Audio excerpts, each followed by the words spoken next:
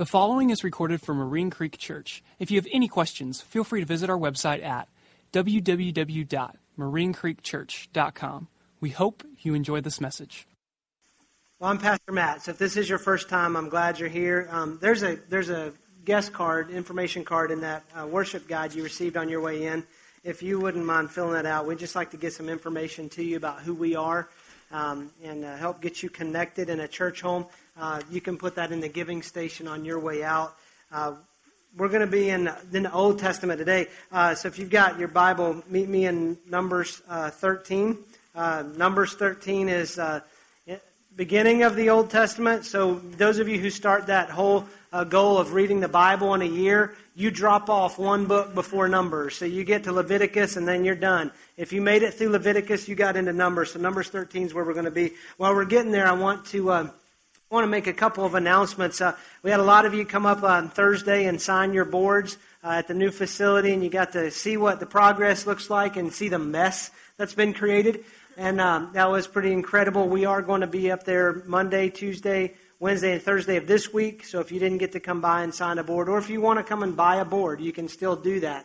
But that wall is going up, and the progress is going. We'll say it's just going. There we go. But it looks great. I'm excited about what it looks like. I'm excited about what it's going to mean for our church. And when we walk in, that call to prayer.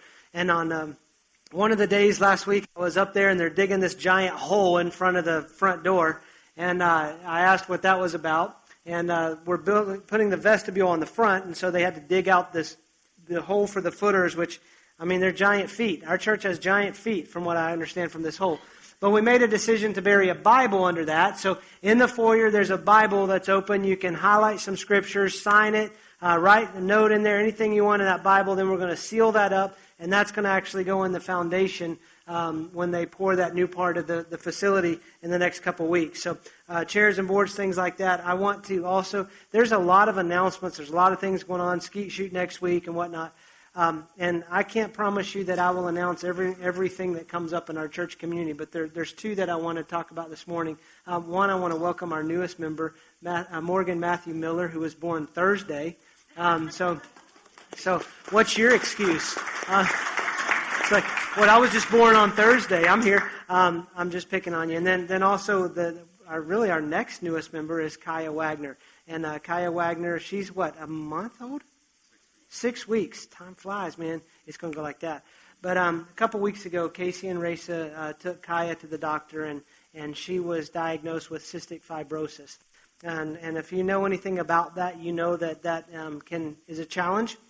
It is also very expensive. And so what we're going to do, there's this link here. You can write it down, and we'll also get some links to it on our Facebook page that you can help donate with those medical bills.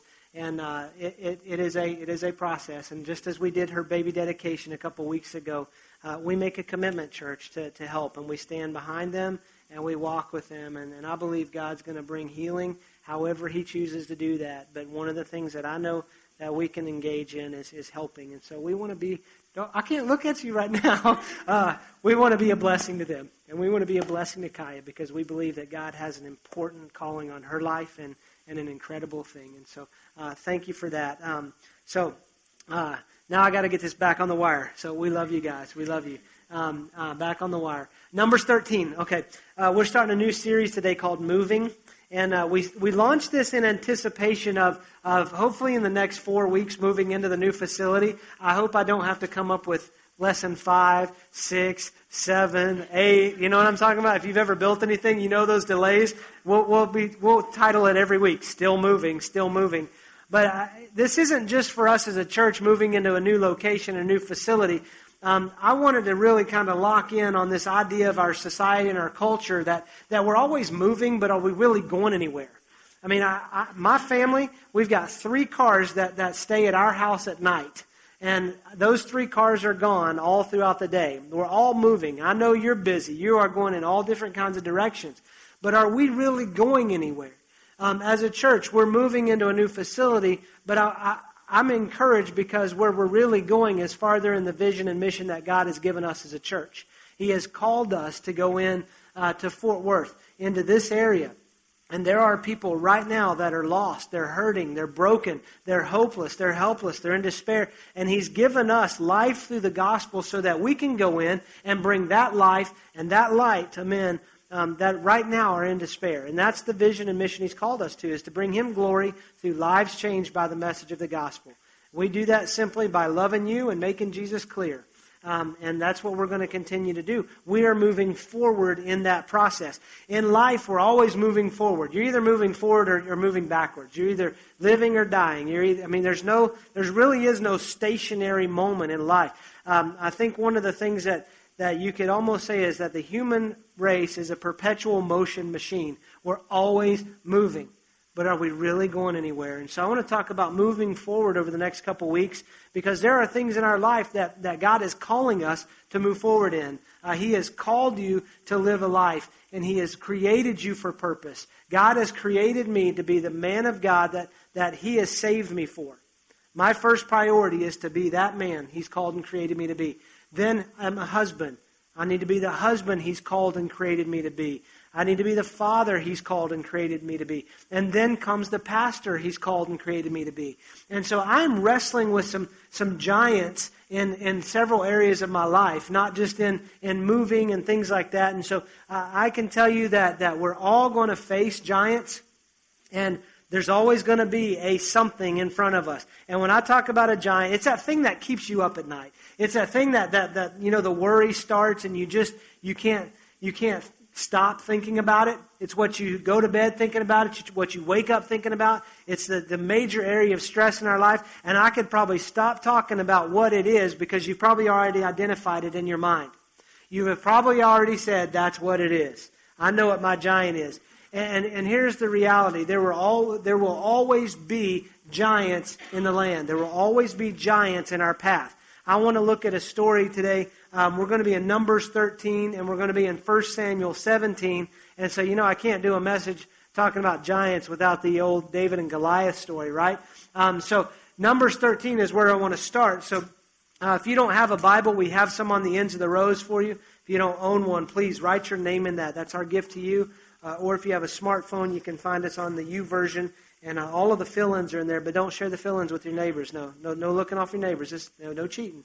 So Numbers 13. Now what's going on is God has called the nation of Israel out of Egypt. He has led them out of Egypt. They've seen great miracles. The cloud leads them by day. God in His presence, the Shekinah glory of God, rests above them, and a cloud by day and a pillar of fire by night. And He is leading them to the land that He has promised them. And this land is good. It is flowing with milk and honey. He's set the expectations for them, and He's told them what He's going to do. He's told them what He's going to give them. And then in Numbers 13, the Lord said to Moses, "Send some men to explore the land of Canaan, which I am giving to the Israelites." So this is the promised land. "From each ancestral tribe send one of its leaders." So at the Lord's command, Moses sent them out from the desert of Paran. All of them were leaders of the Israelites. And then it goes in who those leaders were and what tribes they were from. There were 12 tribes in Israel. And so what's happening is God tells Moses, hey, send some guys ahead so they can see what I am giving you. So they can see what I am promised to give you. And then they'll come back and give a report. So they set out. They spend 40 days on this journey of spying out the land, checking out the land. Go down to verse 26. Here's when they come back. They came back to Moses and Aaron and the whole Israelite community at Kadesh in the desert of Paran. There they reported them and the whole assembly and showed them the fruit of the land. They gave Moses this account. We went into the land to which you sent us, and it does flow with milk and honey. Here is the fruit. So they go in, they come back, and they're like, look, it is awesome. It is everything God has said it would be. There is fruit, the milk and honey, it's there. It is a sweet land. It is a prosperous land. It is awesome. And God is good because He has given us this land. But there's always a but, right? But, this is verse 28. But the people who live there are powerful, and the cities are fortified and very large. We even saw descendants of Enoch there. The Amalekites live in the Negev. The Hittites, the Jebusites, and Amorites live in the hill country, and the Canaanites live there near the sea along the Jordan. So what they're saying is, it's everything God said it would be, But there is this one problem. It's the people. The cities are fortified. They're descendants of Anak. Anak is part of the Nephilim that you'll see later in a couple verses. So they're giants. When they say their people are big in the land, they're giants in the land. There are giants living in the land that God has promised them. And so they're like, it's everything God has said, but there's all this to deal with. And so they start letting that lead them, and they start letting that kind of temper the promises of God. Then Caleb silenced the people before Moses and said, we should go up and take possession of the land, for we can certainly do it. But the men who had gone up with him said, we can't attack those people. They're stronger than we are. And they spread among the Israelites a bad report about the land that they had explored.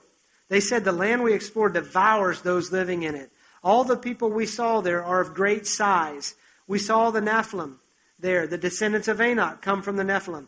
We seem like grasshoppers in our own eyes, and we look the same to them. Okay, the Nephilim, you can go back to Genesis 6 and read about that. You can also Google it. Be very careful when you Google it to make sure it lines up with scriptural evidence.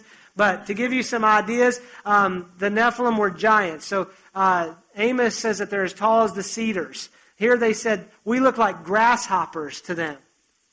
And so they are letting giants in the land stop them from the promises of God. They are letting them get in the way. There will always be giants in the path. We're going to face them.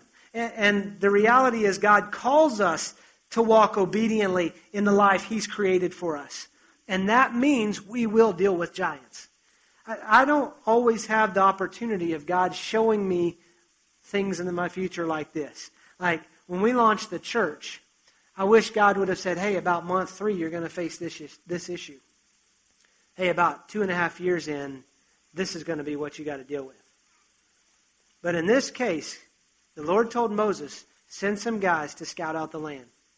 They're not only going to see that it is good and it's everything I've promised, but they're going to see what I've called them to face. The problem is the people of Israel let the things that they were going to face cloud their vision for God's blessing. Because here's the reality. God expects us to deal with the giants. God expects us to face the giants. Those things that we worry about, whether they're obstacles or hindrances, whether they're things physically in front of us that deal with us as obstacles, or they're hindrances, things that we deal with in our heart, in our mind, our past, those hindrances, God expects us to deal with those. He expects us to face that giant. Now, let's go over and let's look at David and Goliath, because I've set it up for you, right? And you guys know David and Goliath. I want to point out some things in this truth that we can take away from today. The 1 Samuel 17, just a couple books to the right. It's right before 2 Samuel if you're looking for it. And if that confuses you, God put a table of contents in the front of my Bible. It's in the front of yours. Don't be ashamed to use it. I still have to use mine sometimes. So 1 Samuel chapter 17. I'm going to start verse 1 here and set it up for you. What's happening is this is after the nation of Israel has been established. They're in the land and they're having to go to war. They're going to war with the Philistines. And so we're setting it up. Now the Philistines gathered their forces for war and assembled at Sokah in Judah. They pitched camp at the Ephes Dammim between Sokah and Azekah. Saul and the Israelites assembled and camped in the valley of Elah and drew up their battle line to meet the Philistines. The Philistines occupied one hill and the Israelites occupied another with the valley in between them. So what's happening, it's your classic war scenario. You know, us guys, we like watching war movies, right? So this is like your classic showdown, classic battle. We're on this ridge, they're on this ridge, and we got the valley, and that's where it's all going to happen, right? That's the ring, that's the ding-ding. When it happens, it is on. We're going to charge the ring, and we're going to fight. On my signal, we're going to unleash it. You know, here it goes. And so this is what's happening. Now, there's a caveat to this fight. There's a champion named Goliath who was from Gath, came out from the Philistine camp. He was over 9 feet tall. Okay, I would say that's a giant. Okay, I'm not 6 feet. I don't know what it's like to breathe air at 6 feet. Okay, I'm depending on what convenience store I'm coming out of, I'm like 5'10", 5'11", if I can stand on my tippy toes. So I am nowhere near 6 feet. Okay, Goliath is 9 feet tall. I would classify that as a giant. Okay, he would have an automatic contract in the NBA, even if he couldn't run. right? Just stand here, and every few seconds get out of the lane so you don't get a violation, okay? And then just go back in. That's what I would have him do. I'd win the most NBA championships just by having a 9-foot guy on my team, right? He doesn't even have to shoot the ball. He can just I digress. Anyway. He was over 9 feet tall. I got to get back on the wire. You're getting me off focus. He had a bronze helmet on his head and wore a coat of scale armor of bronze, weighing 5,000 shekels. On his legs, he wore bronze greaves with a bronze javelin was slung on his back. His spear shaft was like a weaver's rod, and its iron point weighed 600 shekels. His shield bearer went ahead of him. Okay, so we're talking hundreds of pounds of armor on this 9-foot man. Okay, so for him to carry that, he's not just Andre the Giant, because Andre the Giant was a big guy. But we're talking a fit guy to carry this kind of weight. He's a champion. So that's to set it up. There is a giant in front of the path of the Israelite army. The only way to victory, because the way that this has been set up, is Goliath puts the challenge out. He says, if one of your men, you send one man, if he can beat me, we will surrender to you and we will all be your slaves. But if I beat your man, you surrender to us and you will be our slaves. So there's a lot on the line. This isn't just a fight. This is two men that will go at it for the war. So there is an incredibly large amount on the line. The only way that Israel is going to get to the other side is through the giant. You see, God calls us to go through the giant. So then you've got this little boy named David. Jesse is his father. His brothers are fighting in the war. And they're up, they're huddled. Jesse sends David up. He says, go up to the front lines, take your brother some food. That's really kind of go find out what's going on. Okay? And bring a report back to me. I want to know what's going on. Are your brothers safe? Are they all right? What's going on with the war? Are we winning? And so David gets there, and there's no fighting going on. It's the Israelites huddled on their hill, and the Philistines are camped on their hill, and Goliath comes out and he taunts them. And Goliath is defying the God of Israel. He is cursing the God of Israel. And David is like, man, that ain't right. Who is this? And he gets into some trash talk. He's like, who is this uncircumcised Philistine that would talk that way about God? And so David's getting riled up. And so then David says, you know what, I'll do it. I'll do it. And so they take him to Saul. Saul's the king. And Saul knows everything's on the line with this fight. And David says in verse 37, the Lord who delivered me from the paw of the lion and the paw of the bear will deliver me from the hand of this Philistine. See, God prepares you. Your past is helping you fight the giants in your future. Our past helps equip us for where we are now and where God is calling us to be. Your best days are not behind you. Your best days are on the other side of the giant. Saul said to David, go and the Lord be with you. Think about the trust and confidence Saul had in David. Everything's on the line. And here's this boy. And he says, hey, I beat a bear and I beat a lion, so I'll go beat this guy. And Saul's like, go and the Lord be with you. I think Saul's like, yeah, God needs to be with you. Then Saul dressed David in his own tunic. He put a coat of armor on him and a bronze helmet on his head. David fastened his sword over the tunic and tried walking around because he was not used to them. I cannot go in these, he said to Saul, because I'm not used to them. So he took them off. Then he took his staff in his hand, chose 5 smooth stones from the stream, put them in the pouch of his shepherd's bag, and with his sling in his hand approached the Philistine. Meanwhile, the Philistine, with his shield bearer in front of him, kept coming closer to David. He looked David over and saw that he was only a boy, ruddy and handsome, and despised him. If I'm going out to fight somebody and they look at me and go, you're handsome, I'm not fighting you, okay? I'm going to laugh you down, okay? I'm just not fighting you. I can't fight somebody who thinks I'm handsome. What's the fight about at that point, right? He said to David, am I a dog that you come at me with sticks? And the Philistine cursed David by his gods. Come here, he said, and I'll give your flesh to the birds of the air and the beasts of the field. So basically, come here, I'm going to teach you a lesson, son. But David said to the Philistines, you come against me with sword and spear and javelin, but I come against you in the name of the Lord Almighty, the God of the armies of Israel, whom you have defied. This day the Lord will hand you over to me, and I will strike you down and cut off your head. Today I'll give the carcasses of the Philistine army to the birds of the air and the beasts of the earth, and the whole world will know that there is a God in Israel. All those gathered here will know that it is not by sword or spear that the Lord saves, for the battle is the Lord's, and he will give all of you into our hands. So David, man, the confidence. He faced his giant, and here's a reality. Our giants have to be faced spiritually before we can emotionally or physically face them. What did he say? This is the Lord's battle. This is God's battle. Now, we like to sit around and make excuses and avoiding our giants. And we say, well, God's going to fight that battle for me. Can I tell you something? God calls you to engage. God doesn't call us just to sit and say, well, God's going to fight it. I'm dealing with this issue, but God's going to take care of it. No, that's avoidance. God calls you to engage.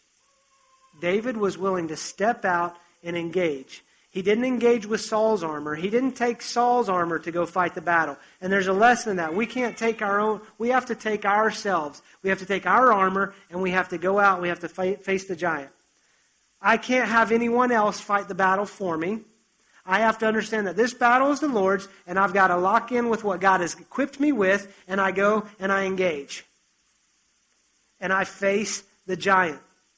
There are giants that you have to face. And can I tell you, you've got to deal with them spiritually before you get all an emotional ball trying to figure it out, or you go and physically confront the person. I don't like confrontation. I don't know many people who do. I used to work with a guy who loved it, and it was awful. Because he loved to fight. He loved to pick fights. It was a drain working with this guy. But I don't like confrontation. And I can tell you, when I'm having to go face a giant, when I'm having to go out and I'm having to suit up, I'm going to pick up stones and bring the sling, whatever it is that God has equipped me and called me to go deal with this giant with, then I have to step up and say, okay, God, this is your battle, and I've got to engage. My first engagement is on my knees. I pray, God, I need your power at work in this. I need your strength in this battle, because I don't possess the ability to take out giants. I don't have the power to rebuke the enemy. I don't have the power over my own sin. It is the power of the Holy Spirit at work in me that gives me the ability and the authority and the power and name of Jesus that I can rebuke the enemy, that I can have victory over my sin, that I can go out and I can look at my giant and I can say, you will fall today. The Lord will give you into my hands, and you and all your armies will fall, and they will know that there is a God in Matt's life, and that he is more powerful than my own will, he's more powerful than my own strength, and that the God of gods, the King of kings, the Lord of lords, Jesus, who there is no other name above, will be known because you will fall. That's where the authority comes from. That's where the power comes from in our life. And God expects us to engage with the power and authority. He gives us that power and authority. He says, you're my son, you're my daughter, you have the authority. Whatever you ask for in my name will be done. And let me tell you something, the giants that are in front of you under the authority of Jesus will fall. But you got to go face them. And so David steps out and he faces them. Verse 48. As the Philistine moved closer to attack him, David ran quickly toward the battle line to meet him. Let me stop here just for a second. You need to quickly deal with your giant. Don't put it on the back burner.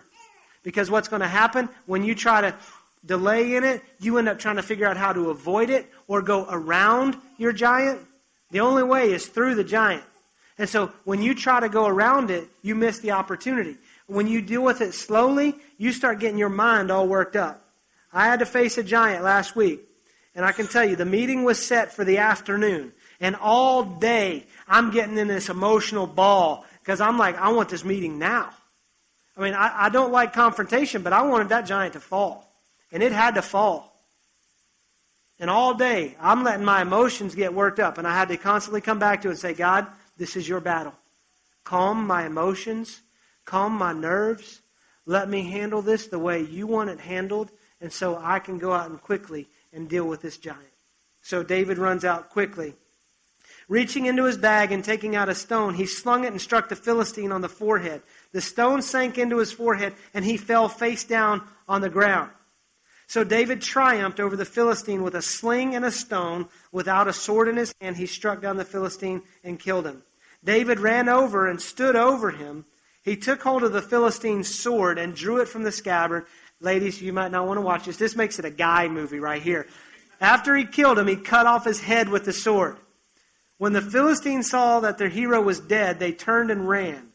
Then the men of Israel and Judah surged forward with a shout and pursued the Philistines to the entrance of Gath and to the gates of Ekron. Their dead were strewn along the Shiram road to Gath and Ekron.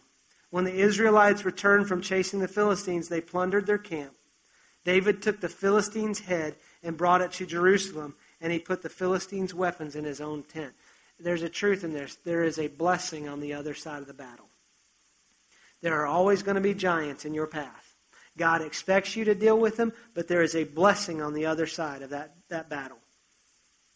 I don't know what that blessing looks like. I mean, we like to obligate God on how we want Him to bless us, and you can't do that. But I can tell you this, there is a blessing on the other side of that battle. See, David went out and faced the giant. The giant fell, which is kind of interesting to me that he fell forward, because I watch a lot of police shows. I love that. Love the Criminal Minds and things like that, and First 48 and Whodunit shows. Every time I see somebody get shot on TV, if they get shot in the front, they go backwards. It's interesting that David's like, boom, and he falls forward. I think God says, I'm against the giant too. And God says, it's my battle. You fling the stone, I'll take out the giant, but you got to fling the stone. I think it was a double tap. It's like, David with the stone went bam here, and then at the same time God went bam here. You see, because you want God set against you, you be prideful. You go against God. He says, I'll humble the proud. I think God is like, bam, humbled him. And then David got to cut off his head, which was awesome. If there's a severed head in there, I'm going to be very upset. But there is a blessing on the other side of the battle. And God calls us to that. He calls us to walk obediently in the life He has called us to live. He's created it. He gave His Son Jesus so that we could live free, that we could live a life that He could bless. And He calls us to walk in that. I wonder how many blessings we miss because of our unwillingness, or let's call it as it is, our disobedience to face the giant. Let's go back to Numbers 13. Let's actually go to Numbers 14. Let's look at the nation of Israel. Because they let the giants cloud their vision and cover the promises of God. And in verse 14, or chapter 14, they start grumbling. We don't want to do it. It's a whole thing that they would do the whole journey. Oh God, why did you call us out of Egypt only to kill us with giants? We're going to die in the desert. These giants are going to beat us. They're going to take our kids as plunder. We would have been better off in Egypt as slaves. At least there we'd be alive. And they're grumbling before God. And then in chapter 14, verse 26, the Lord said to Moses and Aaron, how long will this wicked community grumble against me? I have heard the complaints of these grumbling Israelites. So tell them, as surely as I live, declares the Lord, I will do to you the very things I heard you say. In this desert your bodies will fall. Every one of you 20 years old or more, who was counted in the census and who has grumbled against me. Not one of you will enter the land I swore with uplifted hand to make your home, except Caleb and Joshua. As for your children that you said would be taken as plunder, I will bring them in to enjoy the land you have rejected. But your bodies will fall in this desert. Your children will be shepherds here for 40 years, suffering for your unfaithfulness until the last of your bodies lies in the desert.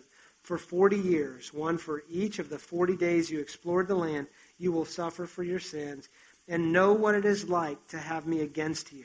There's a hit in the back of the head. I, the Lord, have spoken, and I will surely do these things to this whole wicked community, which is banded together against me. They will meet their end in the desert. Here they will die. They missed the blessing. An entire generation missed the blessing because they weren't willing to face their giant. Now, I told you, I don't know what your giant is, but it's probably been on your mind this whole talk. The whole time I've been preaching and teaching to you, it's been on your mind, and you start thinking, how do I deal with this? Can I tell you the first way you deal with it is spiritually. You got to deal with it on your knees first. If there is repentance, maybe your giant is a sin that you just keep coming back to. It's a pet sin. And you know what? You need to first deal with the repentance. And then you need to get off your knees and you got to face that giant. And here's the beauty of it. This was a community in Israel that grumbled against the Lord, and they were dealt with. Let me tell you, you have a community right here that is going to be with you in the battle. Now there comes the point where you've got to step up and you've got to face that giant. But I can tell you what, when the battle is the Lord's, the giant will fall. And when that giant falls, we're going to go help you. And we're going to stand with you, we're going to cheer you on, and we're going to be with you. You have a community of people that love you, that will support you.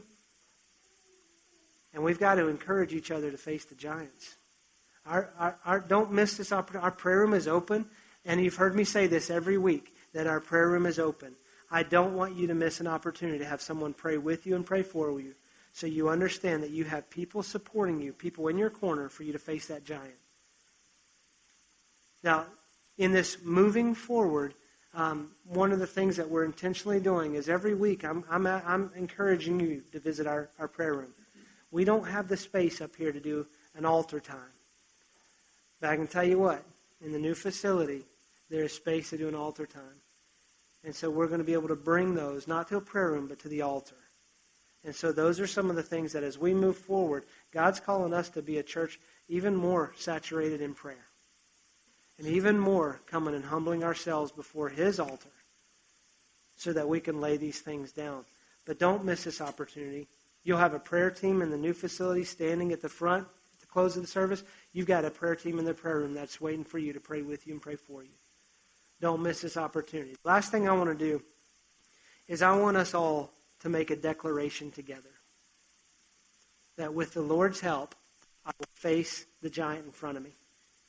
And so I want us all as a community to band together, not in disobedience and grumbling, but us as a community to band together and make this declaration because it is the Lord's battle and you have fights this week.